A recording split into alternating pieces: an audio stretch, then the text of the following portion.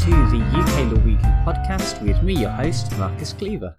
This week we're going to be looking at the case of Ivey and Genting casinos, and the citation for this case is 2017 UKSC 67. And by looking at this case, we're finishing the year with arguably its biggest and most important case. Biggest because it involves one of the world's most famous poker players, Phil Ivey, winning £7.7 million from one of London's most iconic casinos. Important because it changes the legal definition of dishonesty in a radical way that affects both criminal and civil law. Phil Ivey has won 10 World Series of Poker bracelets and is known as the Tiger Woods of poker. However, this case is not about poker but a different card game called Punto Banco, the most common variation of baccarat in the world. The rules can get a little complex, but essentially 2 cards are drawn for the player and 2 cards are drawn for the banker. A person like Ivey can then bet on which hand will win, the players or the bankers, or they can bet on the tie. The focus is on the unit values of the cards, so if a 6 and a 7 are drawn, the total might be 13, but the focus on the unit value means that the baccarat score is 3. The highest score then is 9, as one more takes the hand to 10 where the unit value is 0. Aces are worth 1, and face cards, Jack, Queens, Kings, are worth 0.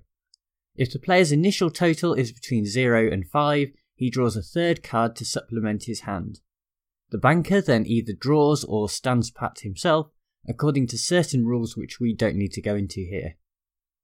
After all the players completed, the hand closest to 9 wins, and in a tie the bets are generally carried through to the next round. Mathematically, all this means that there is very little skill involved and is not far off betting on the toss of a coin. That is, unless you are using an advantage play, like Phil Ivey and his accomplice Kelly Sun did when they walked into Crockford's casino in the summer of 2012. When you are spending a lot of money and have a high profile, you can make certain requests of the casino as to what games you play and how you play them. The first request related to the playing cards themselves. Ivey and Sun wanted cards that were machine cut. In other words, the pattern on the back of the cards went right up to the edge. This meant that the cards are slightly asymmetrical, not enough for a regular person to notice, but enough of a difference for a professional gambler to pick up on and use to distinguish cards. The second request was more unusual, and that was for an Asian dealer. This was mainly for the benefit of Kelly Sun, as she is more familiar with speaking in her native tongue of Cantonese, but there were also a couple of specific advantages associated with this arrangement. Firstly, these casinos are mic'd up, so speaking in Cantonese negates a lot of the advantage the casino might have on being able to listen in. Secondly, Sun can start talking to the dealer about her belief in luck and what things can be done to improve luck. Of course, she doesn't really believe in luck, but it is a good enough excuse to ask the dealer to turn certain lucky cards the other way around. On the surface, this makes no difference whatsoever because, as everyone knows, playing cards are symmetrical. But on the back of the cards, which we know are not symmetrical, this creates an important distinction that allows the lucky cards to be identified without seeing them. This is called edge sorting and gives an advantage to the player of around 6.5%. To put this in context, card counting can give an advantage of about 1%, so over the course of a couple of days in London, 6.5% is absolutely massive. Combine this with increasingly large bets and Ivey and Sun were on to make a killing. At 6 PM on the second day, a suspicious floor manager insisted that the cards be changed, and shortly afterwards the pair walked out of the casino with a receipt for their winnings, £7.7 million. The problems began when Crockford's refused to pay out, and so Ivey commenced the legal case that we have before us today. In his testimony before the court, Ivey said he didn't cheat, but rather the casino was stupid enough to meet all of his requests. In other words, the casino saw someone famous who would spend a lot of money, and they got greedy. They were too accommodating because all they were thinking about was the profit to be made. The High Court, however, did not agree and held that Ivey and Sun had cheated. The finding was upheld by the Court of Appeal, and so Ivey appealed to the Supreme Court. The justices began by considering those situations where two parties engage in a contract related to gambling. It was agreed that in such contracts there is an implied term that neither party will cheat. But what is the definition of cheating? While giving a universal definition would be difficult, if not impossible, the justices did attempt to describe the essential features, and the quote from the case is, quote, "a deliberate and not an accidental act designed to gain an advantage in the play which is objectively improper given the nature, parameters and rules, formal or informal, of the game under examination." End quote. With this in mind, and taking into account the fact that Baccarat is a game of pure chance, the fact that steps were taken on his part to fix and organise the deck of cards is enough to constitute cheating.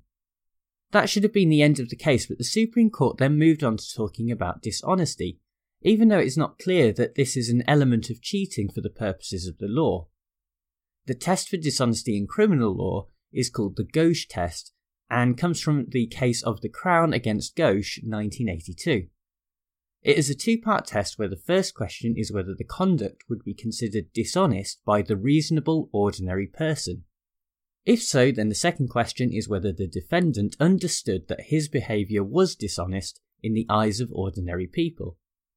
Only if both questions are answered in the affirmative can a person be considered dishonest.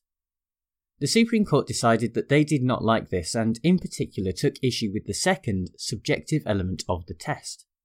The reasoning behind this is that the further a defendant's own standards fall behind those of society, the less likely they are to be held criminally liable for their actions.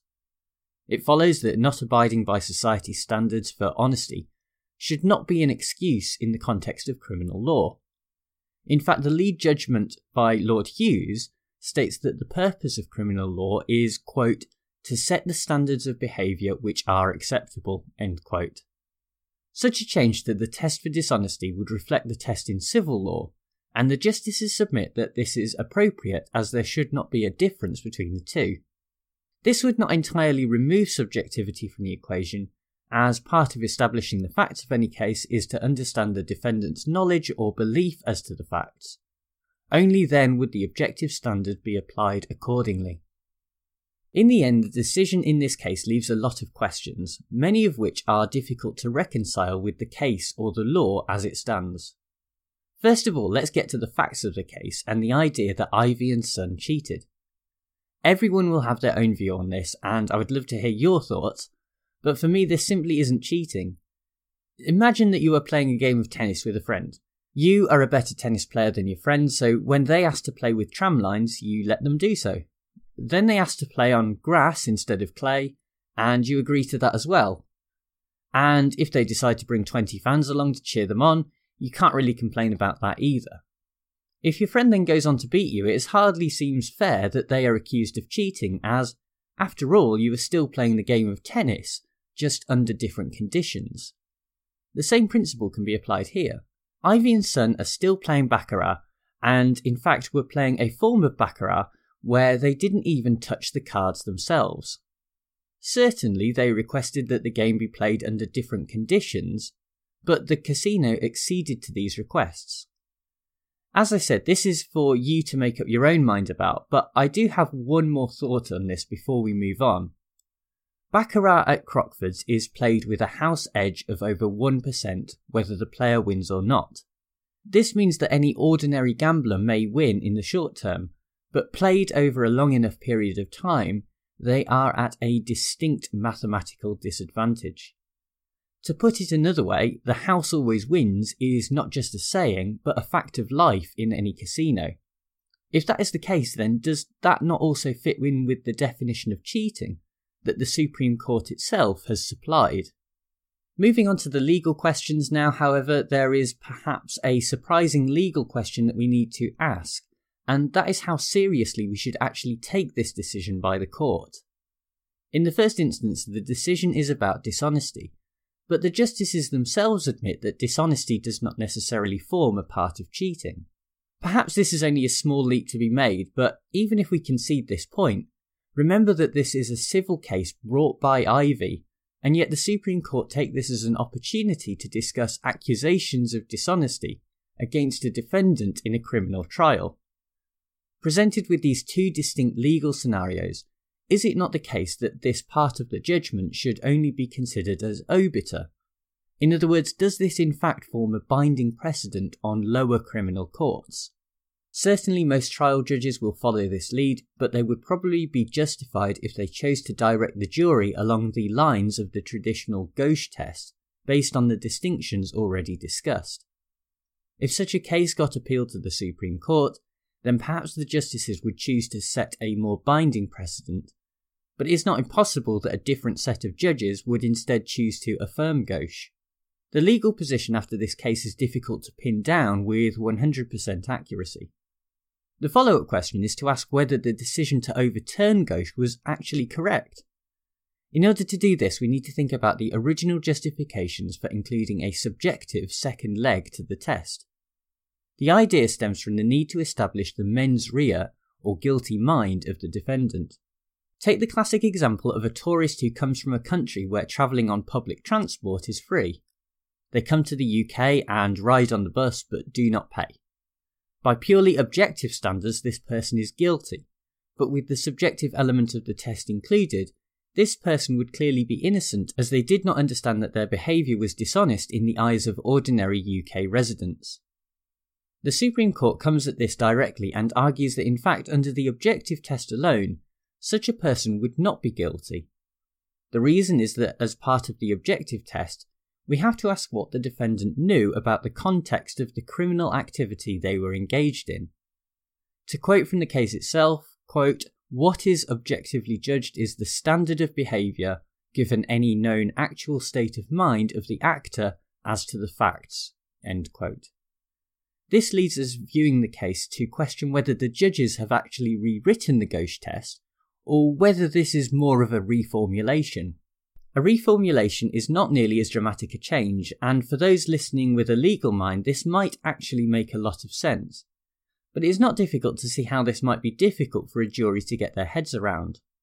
If not worded correctly, it might be confusing to try and apply what seems to be simultaneously an objective and subjective test. I'm not against the reformulation per se, as it does make it harder for criminals who do act dishonestly to get away with their actions, based on their own poor moral standards. But the justices should have had more consideration as to the practical effect on future jury trials. How will a jury react when facing a defendant who is accused of dishonesty, but to their own mind acted in a genuine and even honest fashion? Well, thank you very much for tuning in to another episode of the UK Law Weekly podcast. Thanks as ever to bensound.com who provide the theme music. And most importantly of all, thank you to everyone who has been listening to the podcast throughout 2017. It's been really great doing the podcast and engaging with listeners, whether that's through iTunes reviews or on the YouTube channel at youtube.com/Marcus Cleaver. I look forward to coming at you again in the new year with more cases. Probably going to take a couple of weeks break for the new year, but we'll be back in January. So I hope you have a very good Christmas and also a happy new year as well, and I will speak again to you soon.